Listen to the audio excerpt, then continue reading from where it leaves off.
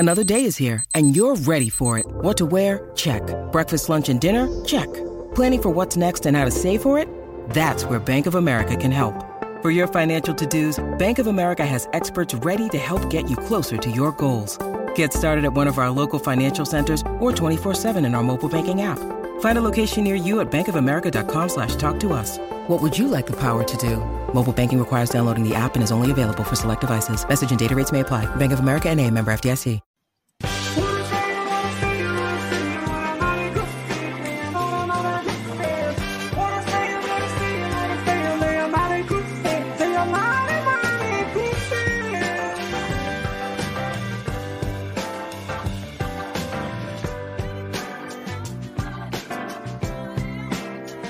Welcome to another episode of the Fan Forum, brought to you by the Go Big Redcast. I'm your host, Honky, and tonight we're joined by Dave Feit, columnist over at Husker Max since 2011. He has a blog called Feit Can Write, and that's where you can find him on Twitter as well, at Feit Can Write. He's an observer of the absurd and a purveyor of snark and sarcasm. Welcome to the Fan Forum, Dave. Thank you. Glad to be here. Yeah, well, before we get into all the chat, to go over a couple of our upcoming shows and some of the promos, a week from tonight, we have Steve Sipple on Monday, August 15th at 8 p.m. So, Redcasters, mark your calendars there. And then this is hot off the presses. On Wednesday night, we're going to be talking about the offense, but we're going to be joined on the offense by Erin Sorensen. So that was kind of cool. We didn't know if we'd be able to get her there, but we were able to get that finalized tonight. So that's very cool. Wednesday night, August 10th at 8 p.m. Speaking of Hail Varsity, go to hailvarsity.com/subscribe. Use Redcast on the promo code and get $10 off your annual subscription. Next up is FSC Edge. If you guys are looking to make a career change, FSC Edge is the place for you. Check out their available jobs today at www.jobs@fsc.com. Alumni Hall, 2 Lincoln locations, downtown, 1120 P Street and South Point Pavilions, right behind Barnes & Noble. Alumni Halls carries the largest and best selection of official licensed Adidas gear for the Huskers. That includes sideline apparel such as coaches' polos, dry fit, shorts, visors, hats, sweatshirts, jackets, and more. Redcasters, are you game ready? And last but not least, Smack and Smooch, custom shirts and specialty items. Shane and Laura out there in Elwood. Find them at Smack and Smooch on Twitter and Facebook, and you can also use the QR code there. So, Dave, what is the Fan Forum here? Well, the Fan Forum, for anyone that's new to it, we ask the same 4 questions to all of our guests. Why are you a Husker fan? What is your favorite Husker fan memory? Who are your all-time favorite Huskers? How do you think the Huskers will do this year? But before we get to that, I just want to just kind of get to know you a little bit here and have you give a little bit of the history. I mentioned you have been a columnist with Husker Max. You have your blog, Feit Can Write. You know, how did you get into doing that? And just tell us a little bit about you. Sure. I have been, we'll get into the Husker fandom in a little bit, but, I've been a Nebraskan my whole life. Was born here 48 years ago tomorrow. And happy birthday. Yeah. Thank you.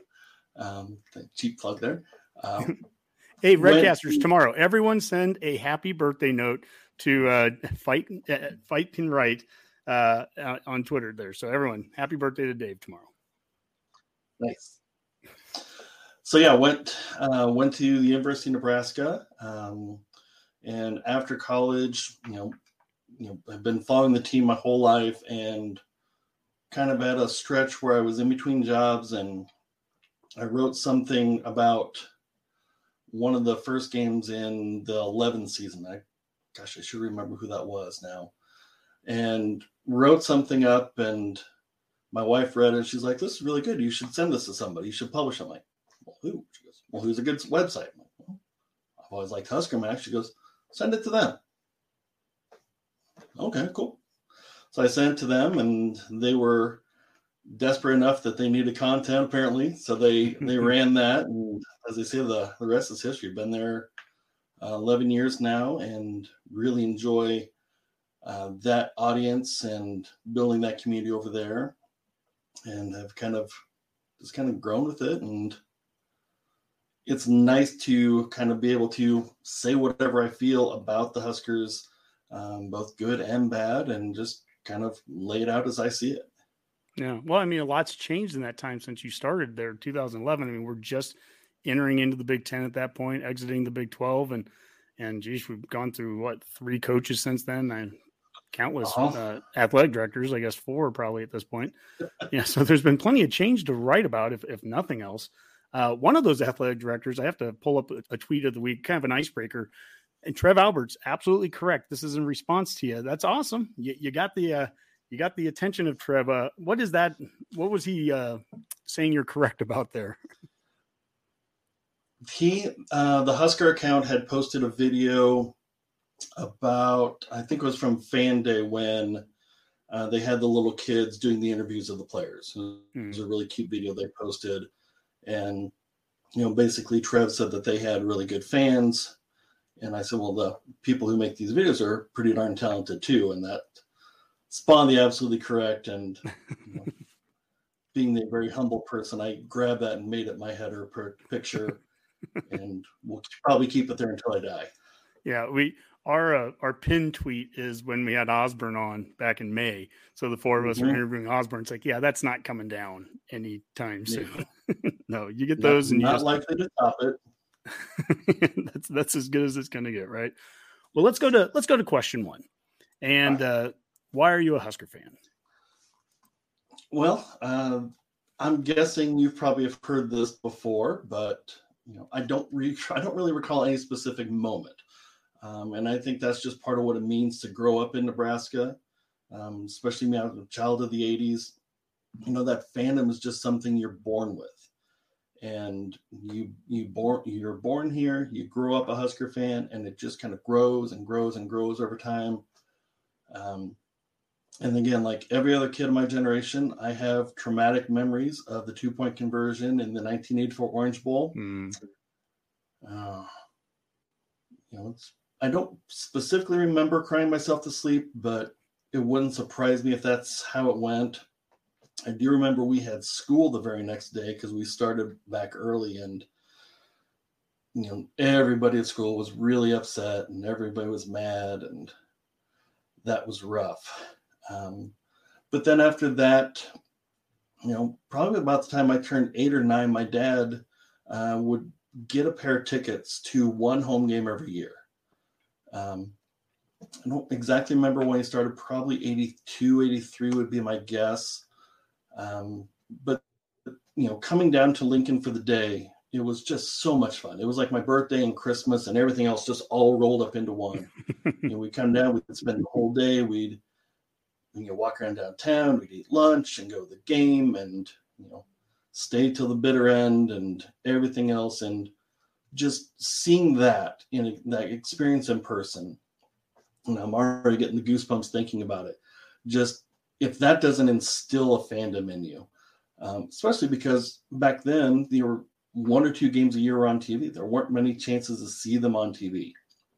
So being able to go to games and just experience it and seeing everything that you can see in the stadium but not see on TV has really been a big part of me.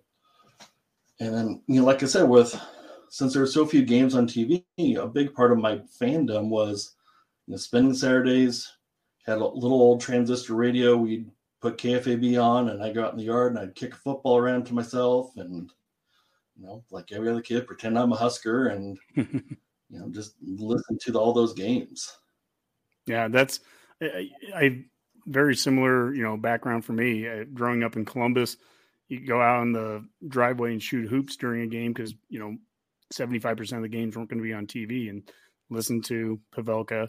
And when you do get to go to a home game, how special that was. And I'm sure wherever you're coming from, I think you said you grew up in Gretna. Me growing up in Columbus, you kind of take the same drive. We'd get to Seward. We'd eat at the same place. You're listening to 7 hours of pregame because why wouldn't there be on radio? You need that. And I've heard every soybean ad by the time we hit the interstate. And just really a cool – those are the memories as much as anything, as much as even the game itself. It's kind of everything that surrounds it. Getting to the game was a destination.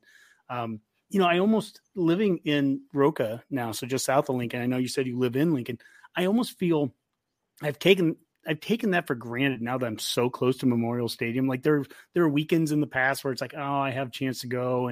but it's easier to sit in the basement and watch it on TV. And I'm like, oh my gosh, man, my 10-year-old self would come back and just slap me across the head. Like it was a big deal to you made that trek. It was an hour and a half. And so this is the first year we've got season tickets now. We haven't done that in years. And so I'm excited. My son, his birthday's tomorrow as well. He's turning 10. And I'm excited to start giving him some of those memories too. We got him into his first ever game a year ago. He's on the autism spectrum. So he has a whole different thing where fireworks and big booms are not his favorite thing. And we took him to Memorial Stadium when he was about 5. In fact, it was the Tanner Lee spring game. Took him there. And got there late, and it was it was just a mess on my part, and the place is going nuts, and he lost it. And I did not win any Father of the Year awards that day. I was like, oh, Kathy, can you take him down underneath for a little while? I'll be down at halftime. I came down, and he's just sitting there doing this, and I was like, I felt about that small, and we went home after that, and he did not want to even see that stadium for another 2 years.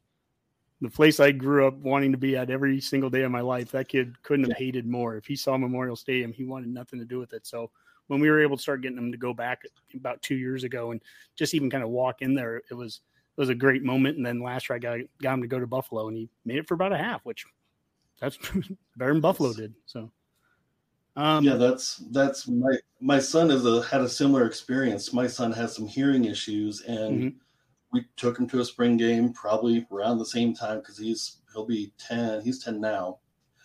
And, the fireworks would go off, and he's covering his ears because it's so loud for him with his hearing issues. And I just didn't enjoy it. And, I've taken to one game. We went to the Bethune-Cookman game and made it through that all right. But I haven't been able to light the passion in him yet. I'm not pushing it because I know I don't want to shove something on him, but I'm just hoping at some point that spark lights and he'll be wanting to go with me. Well, I think getting some victories maybe is that spark. And you had a couple of great tweets this last week. I wanted to highlight one of them, a trivia one here. Random Husker fact: 33% of Scott Frost wins as Nebraska's coach are against teams from the state of Illinois. And it was 2018 Illinois, 2019 Northern Illinois, 2019 Illinois, and then Northwestern in 2019, 20, and 21. But I thought the second one was really interesting. And Rob, if there's any answers that come in here, feel free to put them across the front here. This is a trivia question. We're not giving you the answer here, Redcasters. Bonus trivia question. Scott Frost has 5 wins over teams from the state of Illinois. What state's teams is in second place? And can you name the teams? So what state do we have the second most wins over? And this was when you posted that last week, Dave, and we responded right away with the correct answer. I got to give Boomer the credit. It wasn't me that got that. Boomer had that right away. And that's one of those that are in his wheelhouse. He likes those kind of facts. So I thought that was a very good set of tweets there. Dave's a Fight Can Write. Make sure you follow him on Twitter. They're always entertaining tweets and everything coming out. So great follow, Redcasters. Kurt Peterson says New York. Is that correct, Dave?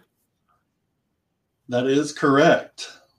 Who are the two? And that was a depressing fact to realize. And the two both happened last year. Fordham and Buffalo. There you go. So Illinois and then New York. I guess we're at least being up on heavily populated states there. I don't know that it's as impressive, but exactly. So good recruiting basis. There you go. Well, that's why we went after New Jersey and Rutgers, in the Big Ten, was we wanted to get the New York market with Rutgers. That's what I'm told. So exactly. Definitely gotta do that. Well, let's move on to question number 2. What is your favorite Husker fan memory? Let's see. The one that comes to mind, the first one that comes to mind is 1987. This was the game, I think Nebraska was 2, and then they played number 3 UCLA. And so, like I said, my dad would get a pair of tickets every year from some guy he knew in town. I don't know how the heck he got these tickets because it's number 2 versus number 3. It's UCLA. It's a big name. we're in the stadium. I think these seats they're pretty high up in South Stadium, but I didn't care. I also, to be honest, I really couldn't appreciate the fact that it was a number 2 versus number 3 game. I only realized that a couple years ago when I was looking back on it. I'm like, holy crap, I was there for a top 5 matchup, and I probably appreciated about as much as I did when I saw Utah State. But we were there, and so we're pretty high up, and when we would sit that high, my dad would always bring a pair of binoculars, and I would like to use them and just kind of look around and look in the huddle and whatever else. And so it was kind of, I think it was third quarter. I've looked this up at one point. I think it was third quarter, and the huddle broke, and as they were breaking the huddle, Steve Taylor's the quarterback, and he kind of gave Rod Smith just a kind of little pat on the butt, and they kind of broke the huddle. I'm like, oh yeah, they're going to watch 88. They're going to go throw to 88. I didn't know a damn thing. I'm like, I don't know what I'm talking about, but I was confident that something was going to happen. Not realizing that, I knew that Nebraska was a running team. Rod Smith's a wideout. Nothing's going to happen. So, Taylor fakes a handoff to the fullback, drops back, over the middle to Rod Smith, like a 50-yard, 48-yard touchdown. And I'm just like, well, that was pretty damn cool. I saw that happen. I knew what was going to happen before everybody else did. And that's one of those things that just cemented my fandom. It cemented the fact that, no one on TV saw that. Unless you were watching the huddle through binoculars, you didn't see that. And so that's what cemented to me of, if I have the chance, I'm going to go in person, because you see so much more. You just experience so much more. That was also, that game was, Steve Taylor set a record with 5 touchdown passes. Which, I think that record held up probably until Gans, I think, broke it. Yeah, definitely Callahan era. That was a really cool experience. Yeah. Hold tight for a second. I'm gonna go grab a photo right over here. I have Rod Smith came to my youth midget football banquet when I was like in 8th grade, or 6th grade. I'm gonna go get it. I'll be back in 2 seconds. All right.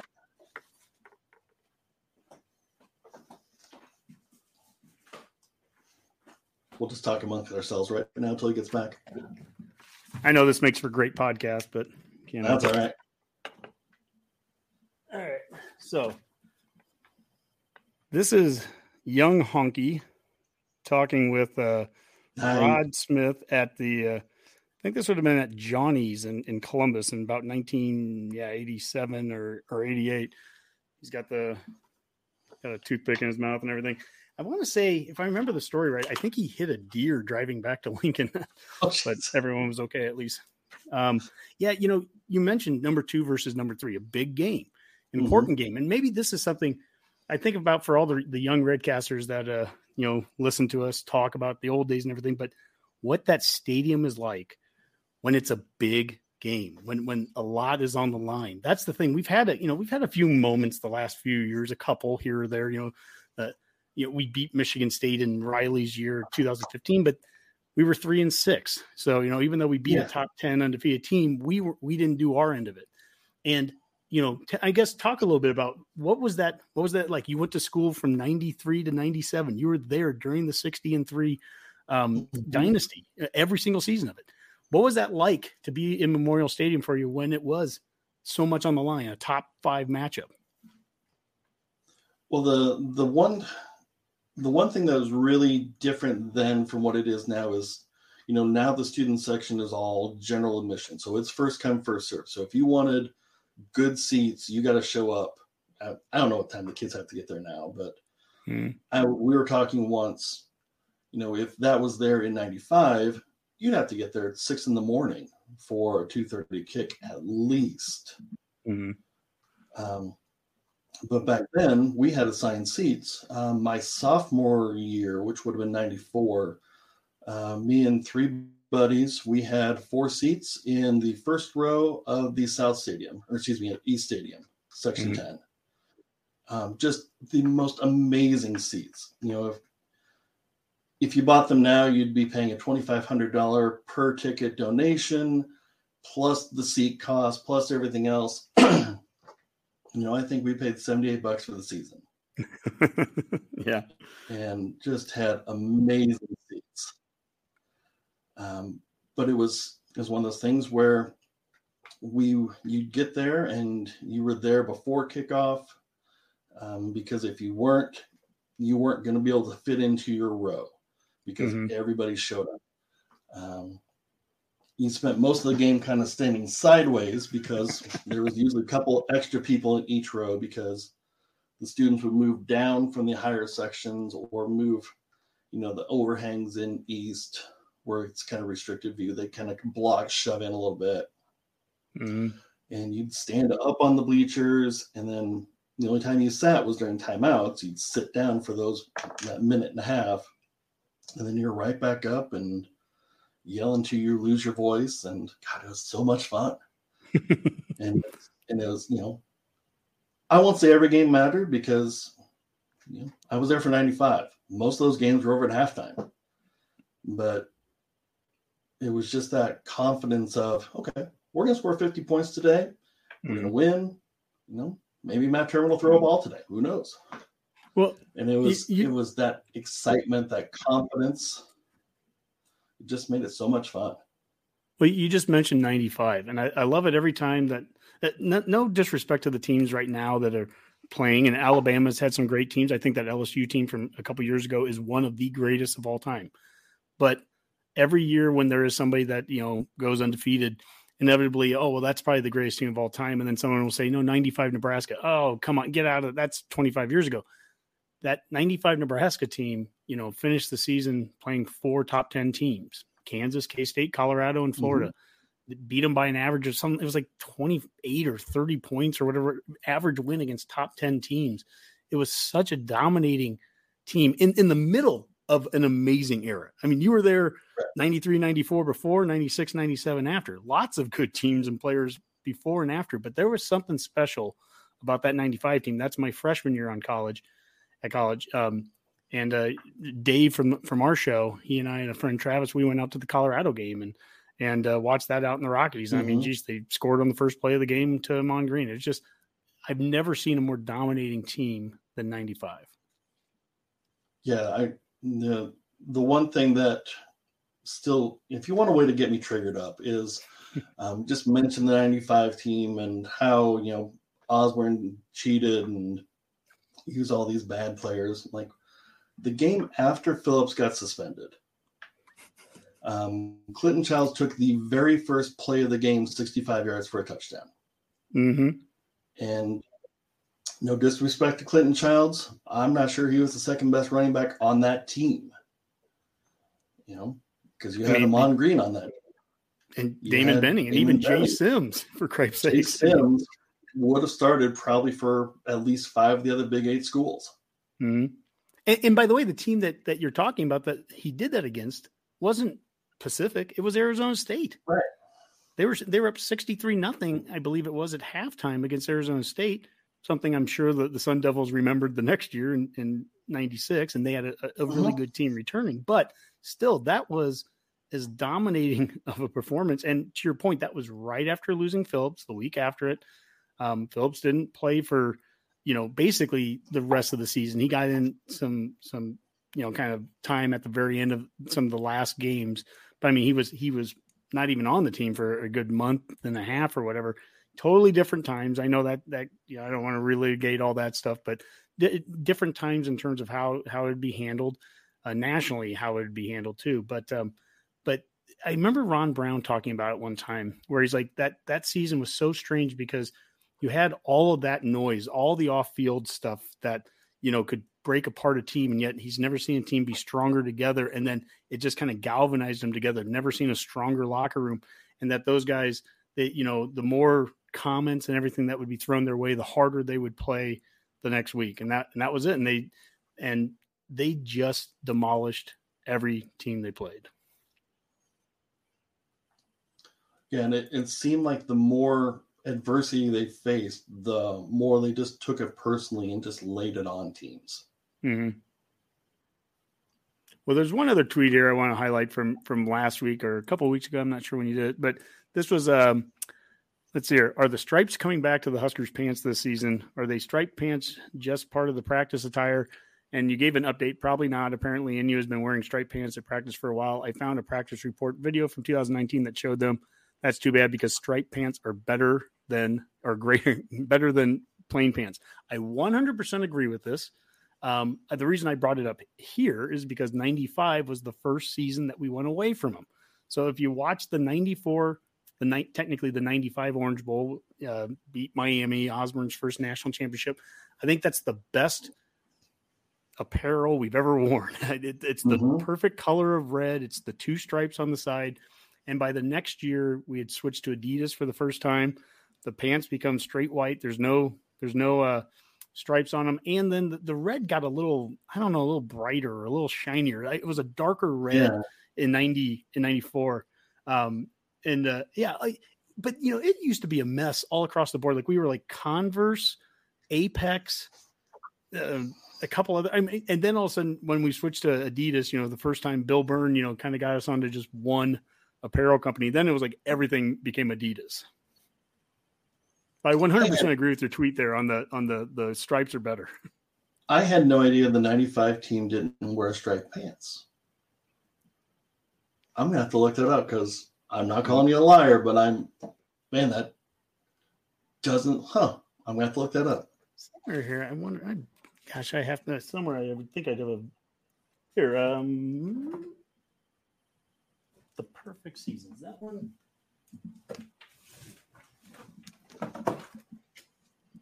Got a couple magazines here. This is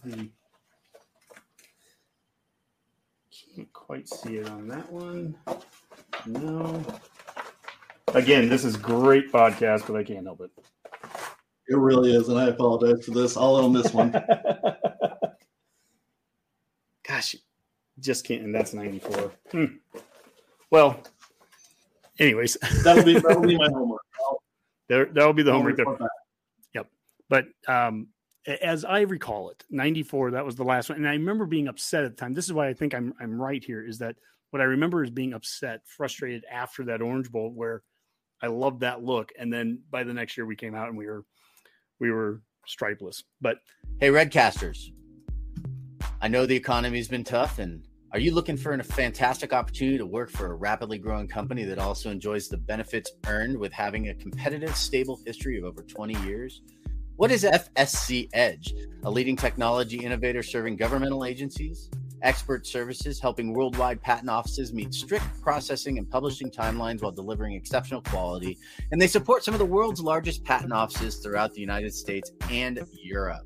You can work with fun people with great attitudes, learn about patents. You're not on the phone. You're not customer facing. You can dress just like me right now in your Husker tank top and your Go Big Redcast hat. And you can work in a new environment with over $2 million in improvements.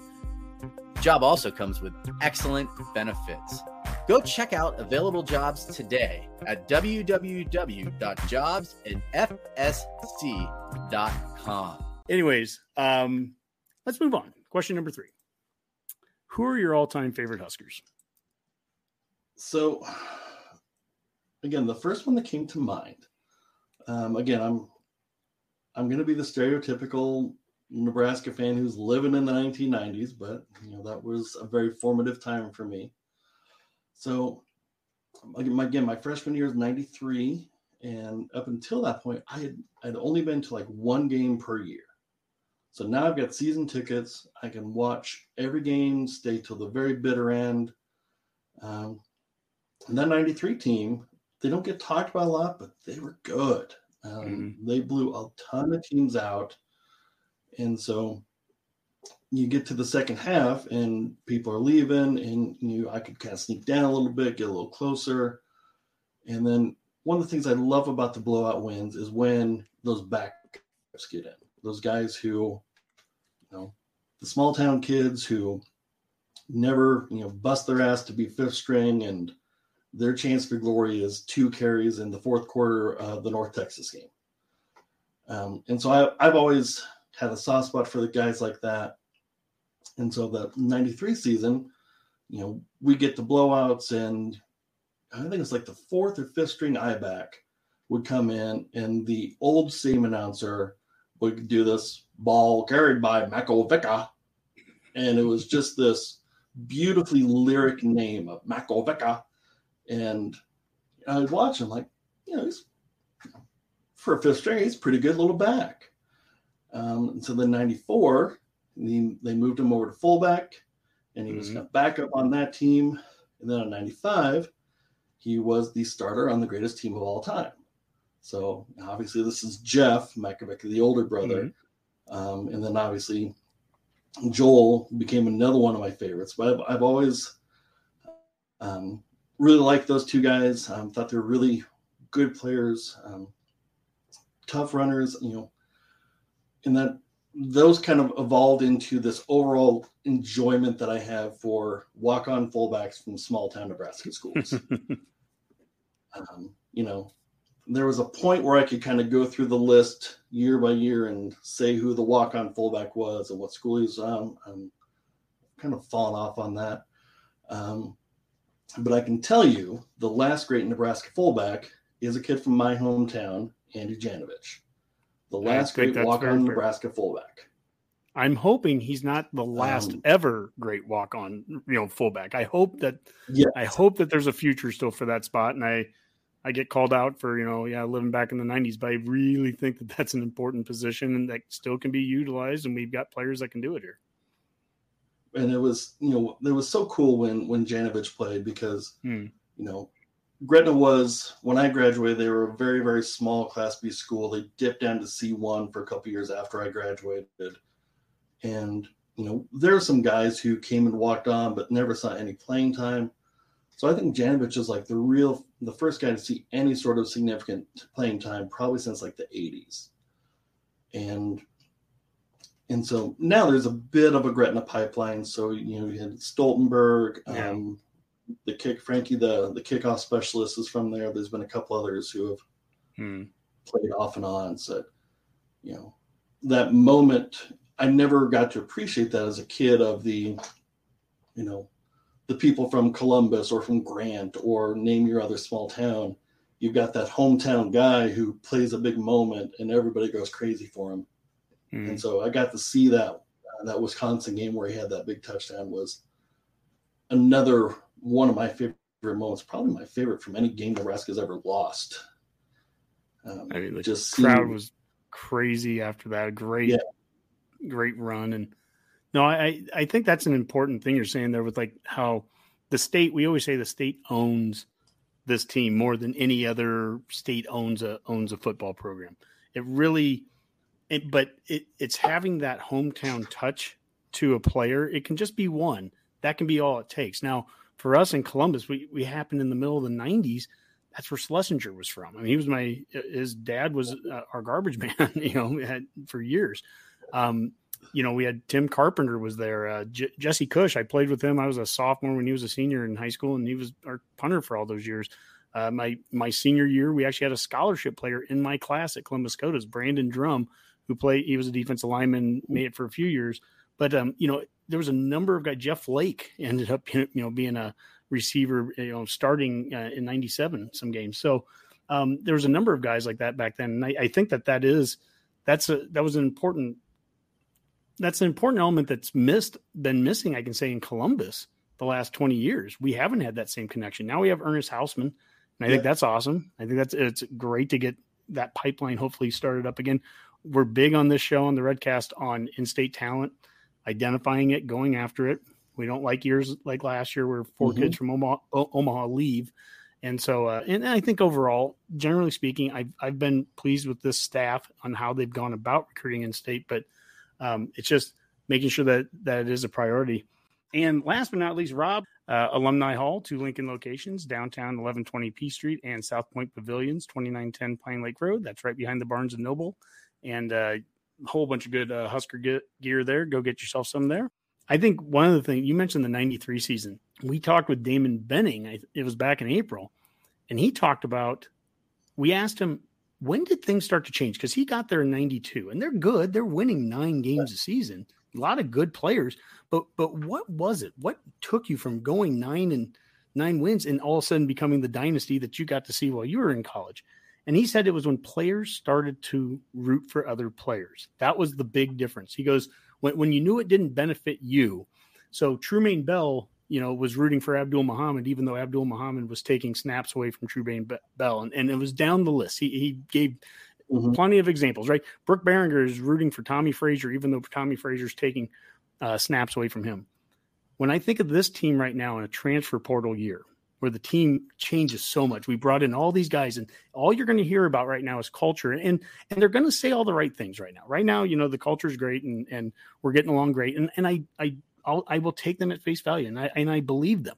But the reality will be if Caleb Tanner can root for O'Shawn Mathis, even if O'Shawn Mathis takes a couple snaps away from him. If O'Shawn Mathis can root for Caleb Tanner when Tanner takes a couple snaps away from him, and it goes down the whole list. When that happens, then I think you can see that's to me, that's the culture really taking place. And again, I don't see it. I don't have any issue seeing that not happening, but that's important to happen, especially when you have a year like this where you've had so much transition with the portal and everything. Yeah, that culture, I love and I hate the culture discussion because it matters. It truly matters. I played sparingly in high school, but I know from the teams I played on, the team that was good, A, we had good players, and B, there was a culture that we were going to win. And you can think about that in other team settings you might be on. Definitely for guys our age, it applies to work settings where, you can have good teams at your job and you can have bad teams at your job. And when you're on a bad team at work, it shows up in how people act, how their performance, it can be toxic. And I think the culture, from what I see, is there. Because one of the things that I've been thinking about recently is I've been trying to kind of put a cap on the 21 season and just how everything ended up there. And, I go back and forth on the whole close discussion. Were they close? Were they not? And,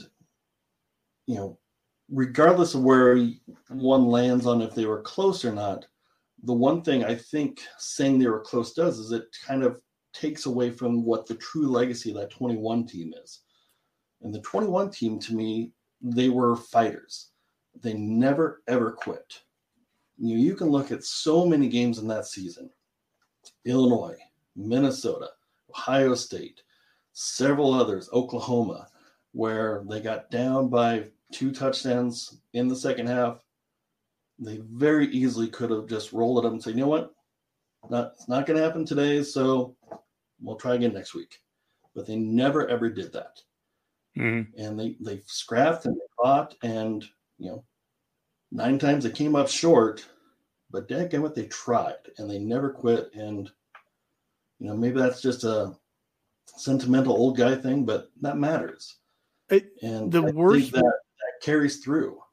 The worst football I've ever seen Nebraska play was 2017, the last year of Riley, where this is where you kind of get away from record for a second. That team was 4-8. Well, was that a better team than the 3-9 one last year?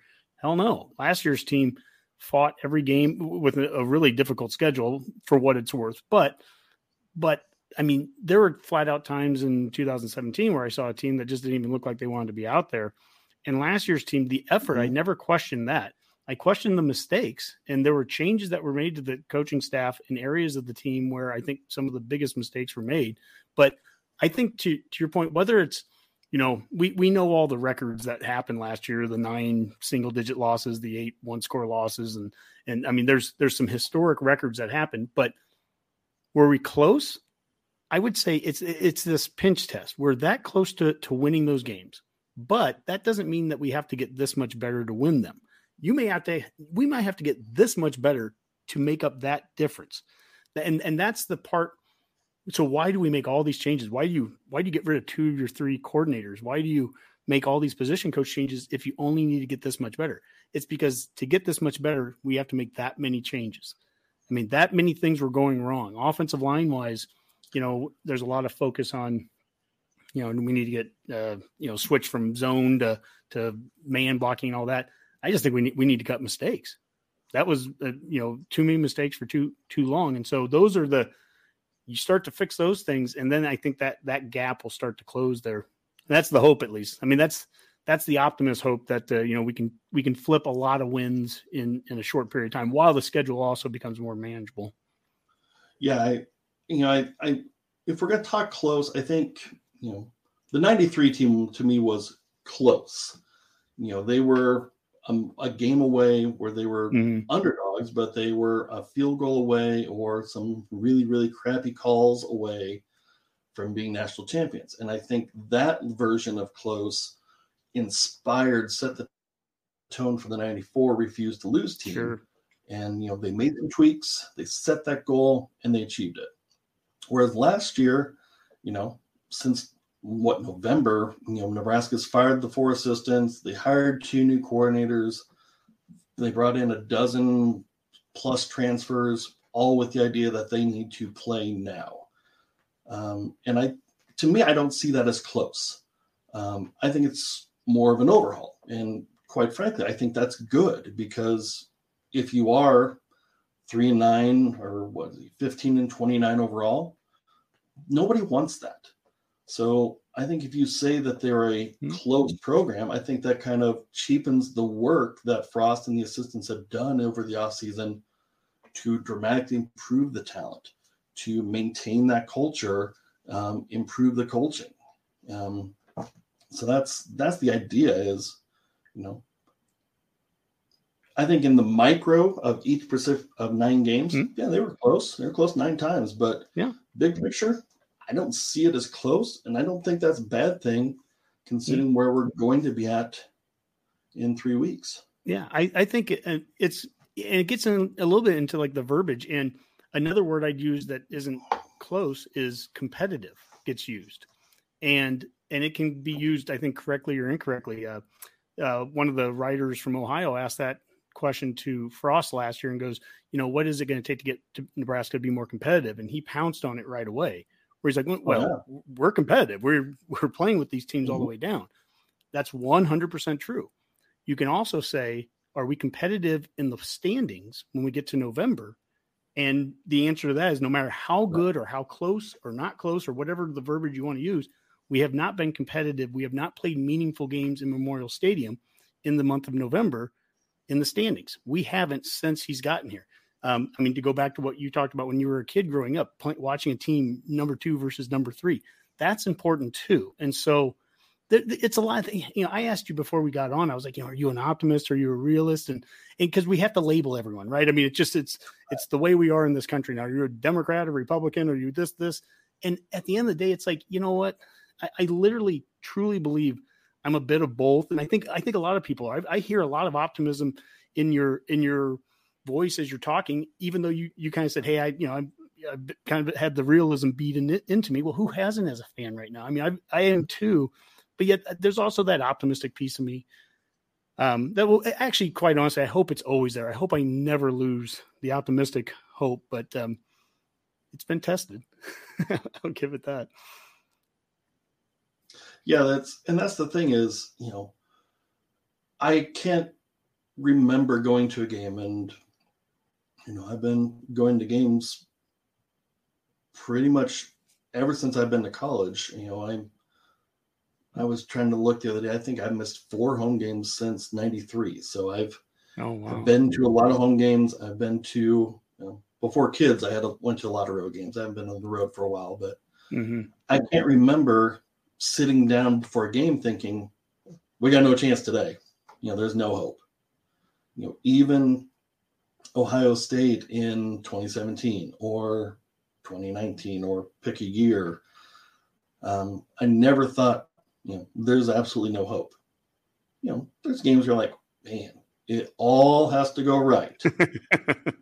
2017 Ohio State was one of those. I was like, that's going to have to. Yeah, there's games where it's like, okay, everything has to go right. Yeah. But there's a chance.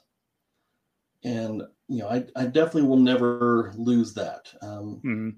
There's times where I'm like, okay, that 2017 team, we could replay that season 1,000 times. They're going to end up the same record or worse. They're never going to turn into a 9-win team. And that's just the reality of it. But, I don't, I think if that's, again, realist, optimist, who cares?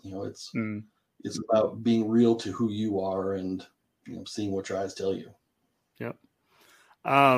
Before we get to question 4 here, since this was about who's some of your all-time favorite Huskers, I want to highlight some work you did that I still use every once in a while. And I didn't realize this was you that wrote this.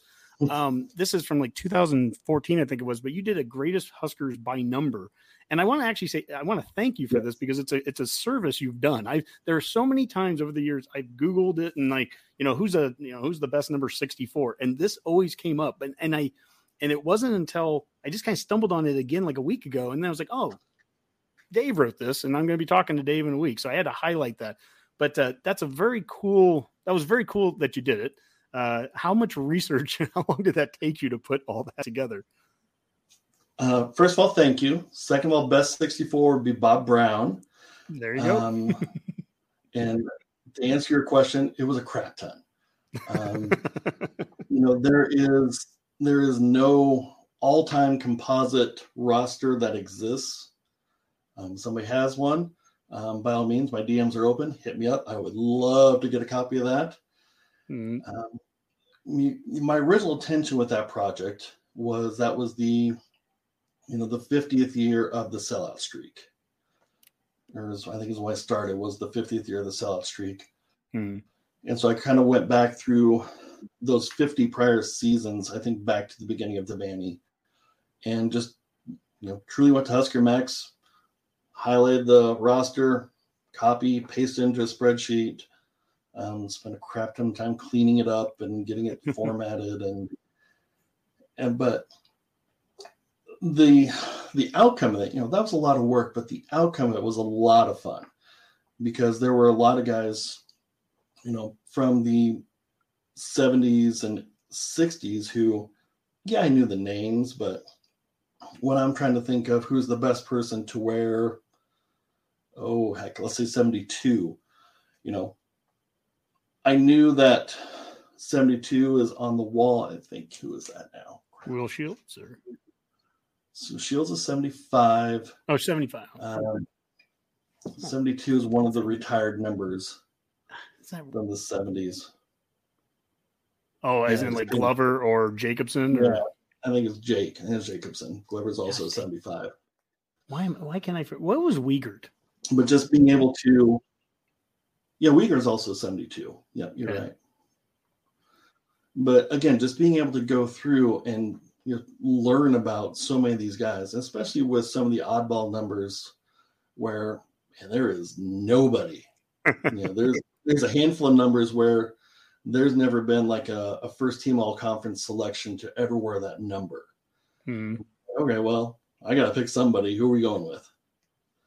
And that's what made that project fun was not only did I get to pick the quote unquote best, but then I also did kind of somebody that I remembered seeing that I liked. And, again, just being able to talk about experiences and memories I had was super fun.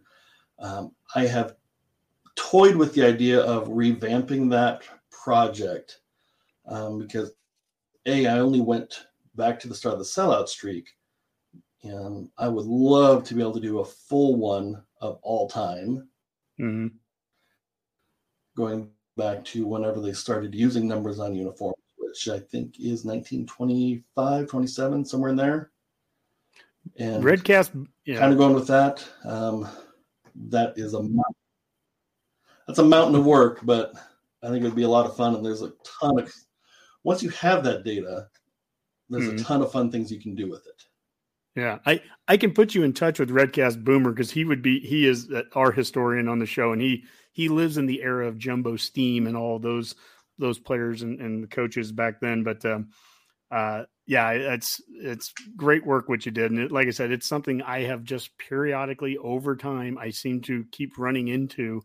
And it's nice to be able to put the face to the person who did it. So kudos there. Yeah, that's a fun project, and it's been fun the 10 years since to be like, okay, would I swap anybody in from the current eras, or people who, would I make any changes now? And I think for the most part, Adrian Martinez, I forget who I had it to, but Martinez would probably get the call there. I think maybe one or two others I would move in, but and it's a bit of a commentary on how the last decade has gone, that there's not a lot of replacements I would make. Yeah, it is. I think it's kind of the recency commentary of not being great, but also a lot of times it's the Rod Smiths and the people that we grew up with. They're always going to have a special feeling to us. And I think about that when I talk to my dad, or I talk to someone from that generation that was in the 60s and 70s. We had Mike Babcock on a couple weeks ago, and we did a full history of the Nebraska-Oklahoma series. And you talk to him, and he was a fan in the 60s, and he talks about those players, Wayne Malin and those guys. Yeah. He talks about them the way that you and I would talk about one of the guys from the mid 90s, and it's interesting now that we're at an age where we can look back on an era and we sound like the old guys to the young ones. But absolutely. Let's go to question number 4 here. And this is the fun. We already kind of touched on little bits and pieces of this, but the enjoyable, I love ending with this. How do you think the Huskers will do next year? Or I should say this year now. We're a couple weeks away. Well, I'm going to preface this with I'm going to break one of my cardinal rules tonight, which I've never done. Since I've been doing the Husker Max thing, I've been asked, by friends, by family, by random people on the internet, how are they going to do this year? And I always have given a wishy-washy answer of, well, I think they could be good. I think they could do good things. I think they've got a chance in every game, something to that effect. And, I've never said, well, 9-3 or 7-7 or whatever the number would be, and I'll give a number.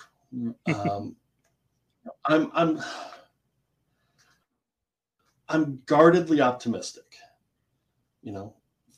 5 years ago when Frost was hired, I had blind faith that it would work. I knew it wasn't going to happen overnight, but I was confident. I was convinced that he would rebuild whatever needed fixing. He'd establish a high-powered offense, and he would get Nebraska back. But these last 4 years they've arranged that bad faith. And, I think everything could click and, for the program as a whole. And, I want to be absolutely clear. I want that to happen. I would love for that to happen. I would love to have my son, your son, everybody else be excited about a team. I would love to be able to chastise people for being bandwagon fans. I want to give them something to be a bandwagon about. But I have a prove-it mentality now. Is Casey Thompson healthy enough to do things that either one of the Martinezes couldn't?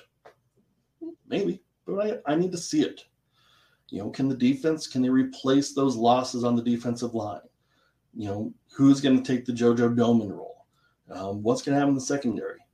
Do they have the pieces? Maybe. I need to see it. Will Frost really turn over the control of the offense? Can Donovan Raiola transform the line into a liability, from a liability into a strength? Prove it. Can they avoid the stupid mistakes and not bet down special teams? Prove it to me. I've said before, and I will say it again, that this year I will be happy with 6 wins. Could they get more? Absolutely. Could they go 3-9 again? Absolutely. And so that's kind of where I'm at, is get me to a bowl game, and then let's build from there. One of the things that I've said, or I haven't said it out loud yet, but I'm have started something. I'm going to I'll publish this in a week or so. I'm kind of looking at Frost and the program with both the big picture and small picture view. So the big picture I've always looked at is for the program, I want to see progress. I want to see them building towards something bigger than what it can be. I'm not naive enough to think that it's going to be 94, 95, 97 again, because there's a lot of things that have changed since that time that probably won't happen again. But it doesn't mean we can't have a program that is a sustained winner, that is always going to be a division favorite, that is going to recruit well, develop better, outwork everybody, and just do the things that we need to do. I'll be honest, I haven't seen a lot of that from Frost, and I've called him out on that several times over the years. I've decided that, for this season, I'm not going to. It's not because I don't care about where the program gets built, because those things absolutely matter. But I think I've realized, maybe it's taking me a little longer than everybody else, that if he can't win this year, the program building stuff doesn't matter, because next year that'll be somebody else's problem. So, I'm willing to let a lot of those big picture state of the program stuff slide. Should he made a statement at Big Ten Media Days? Yeah, probably should have. It's a layup, and he didn't take it. Doesn't matter. Now, if they don't win 7 games, if they at some point the games matter more than the gamesmanship off the field. That so much Twitter talk and everything ends up being about, right? It's something. It might be something with the name Dave, because we have Redcast Dave too, and he's big on the get to a bowl game 6-6 kind of thing. He also was big on they should have a statement at the Big Ten thing. I really think that first game Northwestern is it's so crucial, and I would say the exact same thing. We said the exact same thing last year with Illinois. The start of the season was so important. Frost has talked about the need to get momentum, which he has some control over as head coach. We didn't get that momentum last year. There's the chance the schedule can work its way out to give some momentum, but it can also it's up to this team has to go out and take that momentum. It has to earn it. It has to win it game after game. And if you go out and you beat Northwestern, then you got to get yourself ready to come back with a long flight and come back and play a North Dakota team. And then you got to go and you got to be a Georgia Southern team. And you can't look past anyone, because, we've lost to Troy, we've lost to Northern Illinois, we've lost to teams so you don't look past anyone. And then can we beat Oklahoma? Absolutely we can. I was in Norman last year to watch us lose by 1 score when special teams bit us in the butt and a couple other mistakes too. Offensive line jumping off first play. It was 1st and 20 before Adrian even touched the ball for the first time. So there's a lot of, again, that close, right? But got to do that many more things better to get over that. So it's interesting. One of the things I find interesting on Twitter is people one way or the other that get so upset, especially with the prognostications. Like, oh my God, you said 6-6, and I think it's going to be higher than that. Oh my gosh. Or, hey, I think we're going to go 10-2. And then you get the reverberation from the other people. It's like, what do people care what other people think anyways? Like, I mean, Rob's on the background here. He says 15-0, and whether he believes it or not isn't even important. If he believes it, then he believes it. It's like, let him. And the games are going to be played one way or the other. So that's the prove it. At the end of the day, the games are going to be played, and we're all going to see where it ends up. I'm optimistic that we're going to see a significant increase in wins, but a significant increase. If someone said, hey, will you double your wins? I think a lot of people would say that's significant. Double your wins, and look where we're at. We're right at that 6 that you talked about, right? So, yeah, I don't know. I mean, I will say from an excitement standpoint, there's something in me that I've maybe it just happens every offseason, and I'm just noticing it more this year, but it feels like it's football season. I'm ready. I'm pumped. Last year when we went to Illinois and Champaign, it was a weird day. It was the first year coming off of COVID and everything. And And I don't know. Things feel normal again. Like this feels like it's going to be a normal start of the season, even though we're in Ireland. And I don't know. I'm optimistic and hopeful that all those changes are going to actually get us back there. So I hope. And that's the thing is, that's all. At the end of the day, that's all we have control over is, we can hope and support. And if it doesn't work, then okay. Then we figure out what went wrong and try to make sure it doesn't happen that way again next time. And just dive face first back in the pool and keep going. That's what Redcast Dave, he said that on the very first episode we ever did 5 years ago. We started in spring of 2017. So we've had a glorious 5 years run. But the one thing he said about Husker fans, and this is what makes us blue bloods in his opinion, is that, if it doesn't work, we're not going to give up. We'll never let this thing die off. That's kind of what happened with, like, say, Minnesota football in the early 60s for a number of reasons. The Vikings came in there. That didn't help them either. But in Nebraska's case, there's so much passion that, you know what, if it doesn't work with Frost, then it doesn't work with Frost and you move on to the next one. And if it doesn't work with that person, you move on. And eventually, 10, 12 coaches later, back in 1962, we ran into Devaney, who wasn't even our first option. We didn't want him. We wanted another coach first.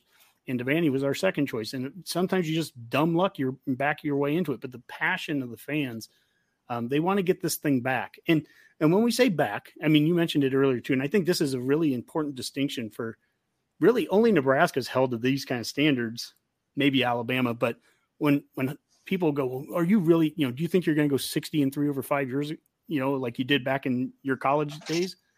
Well, no, but no one does that. I mean, I'm not holding Nebraska to that standard. I'm holding us to a standard of being a consistent player in the national scene, being a consistent winner, tough-nosed team, hard to beat, 9 wins a season kind of thing. That, to me, when I say the standard, that is the standard that I hold us to. And if you're doing that over time, there's going to be a couple of those years where you excel above that. You get to that 11-1, kind of season, and you might have heaven forbid, we might have an 8-4 or 8-5 season, once we get back to that point too. That might happen too. Not everyone gets to be Osborne and go 255, 49-3 in 25 years, which is just ridiculous. The guy averaged more than 10 wins and less than 2 losses. Insane. Absolutely insane. But no, it's I think we're on the same page. Oh yeah. Yeah, that's the thing is I would love for it to be 95 again. But I would be perfectly happy with 1988. That was a pretty good year too. Yeah. And the competitiveness, it's not just about the wins. The last time we went 9-4, I don't want, to be quite honest, I don't really want 2016 again. It's not about the record. Dave and I flew out to Columbus, Ohio to watch us lose 62-3. We watched Iowa, do what they did to us and have Banker talk about, the bloodbaths that they must have in practice. Again, this always comes back to it's that language thing. It's, are we close or not? I've heard people say, I'm tired of us getting our butts beat by Iowa. I'm tired of losing to Iowa. We're not getting our butts beat. Getting our butts beat is what happened in 2016-17. We've lost by 19 points in 4 years. We need to stop making the mistakes. We got to stop getting our punts blocked. We got to stop having kickoff returns like 3 years ago. We got to stop dropping punts like Cam Taylor-Britt did 2 years ago. Those are mistakes that need to be fixed. But that's different than just getting your butt kicked and, pushed all around the field too. So there's some I'm telling you, it's strange times. I see progress in areas, but at the end of the day, wins are the thing that are going to matter now. Prove it. Mm-hmm. And I would, I was thinking the other day, I've seen the goalposts come down in 7 of the 8 Big 8 cities. But I can't remember the last time the goalpost came down in Lincoln. And I would love to see that again sometime. This year would be great if they could do it. So say in September, that would sure be great. against North Dakota. I don't care. Just bring them down. If we beat Northwestern and then we go to 2-0 beating North Dakota, bring them down. I would say let's wait for Georgia Southern. Let's wait for 3-0 to get that first 3-game winning streak. Then we can tear them down and party down the street. Mm-hmm. Well, that's great. Well, this has been a lot of fun. We've gone just over an hour here. That's a typical fan forum there. We're going to do some parting shots. And as typical, our tradition is we always let the guest have the final parting shot. I usually wouldn't have one on this, but I am going to have one today. And this is because we had news today.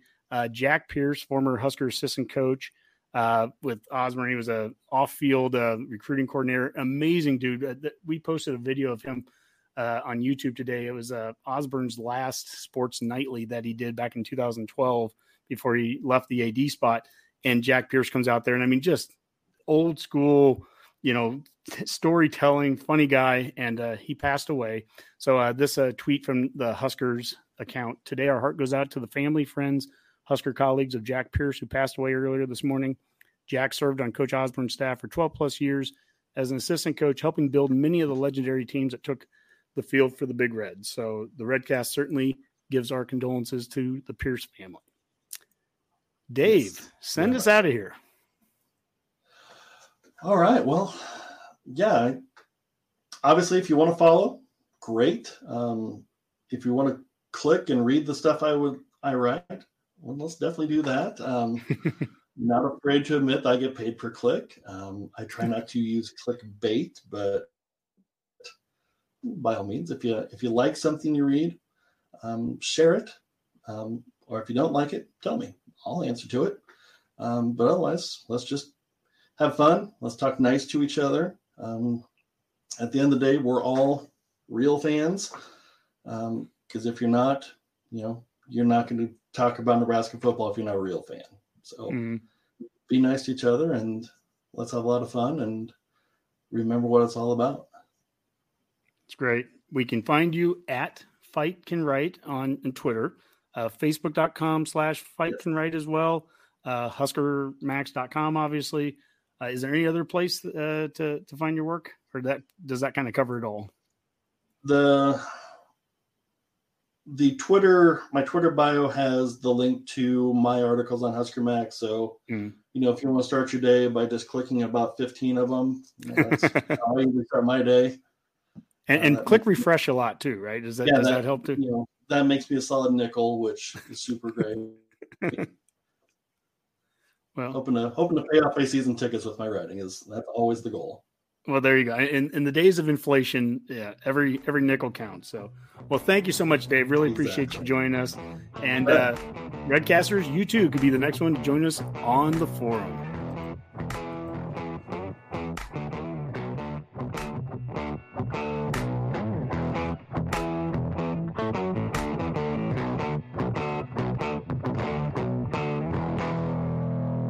A Huda Media Production.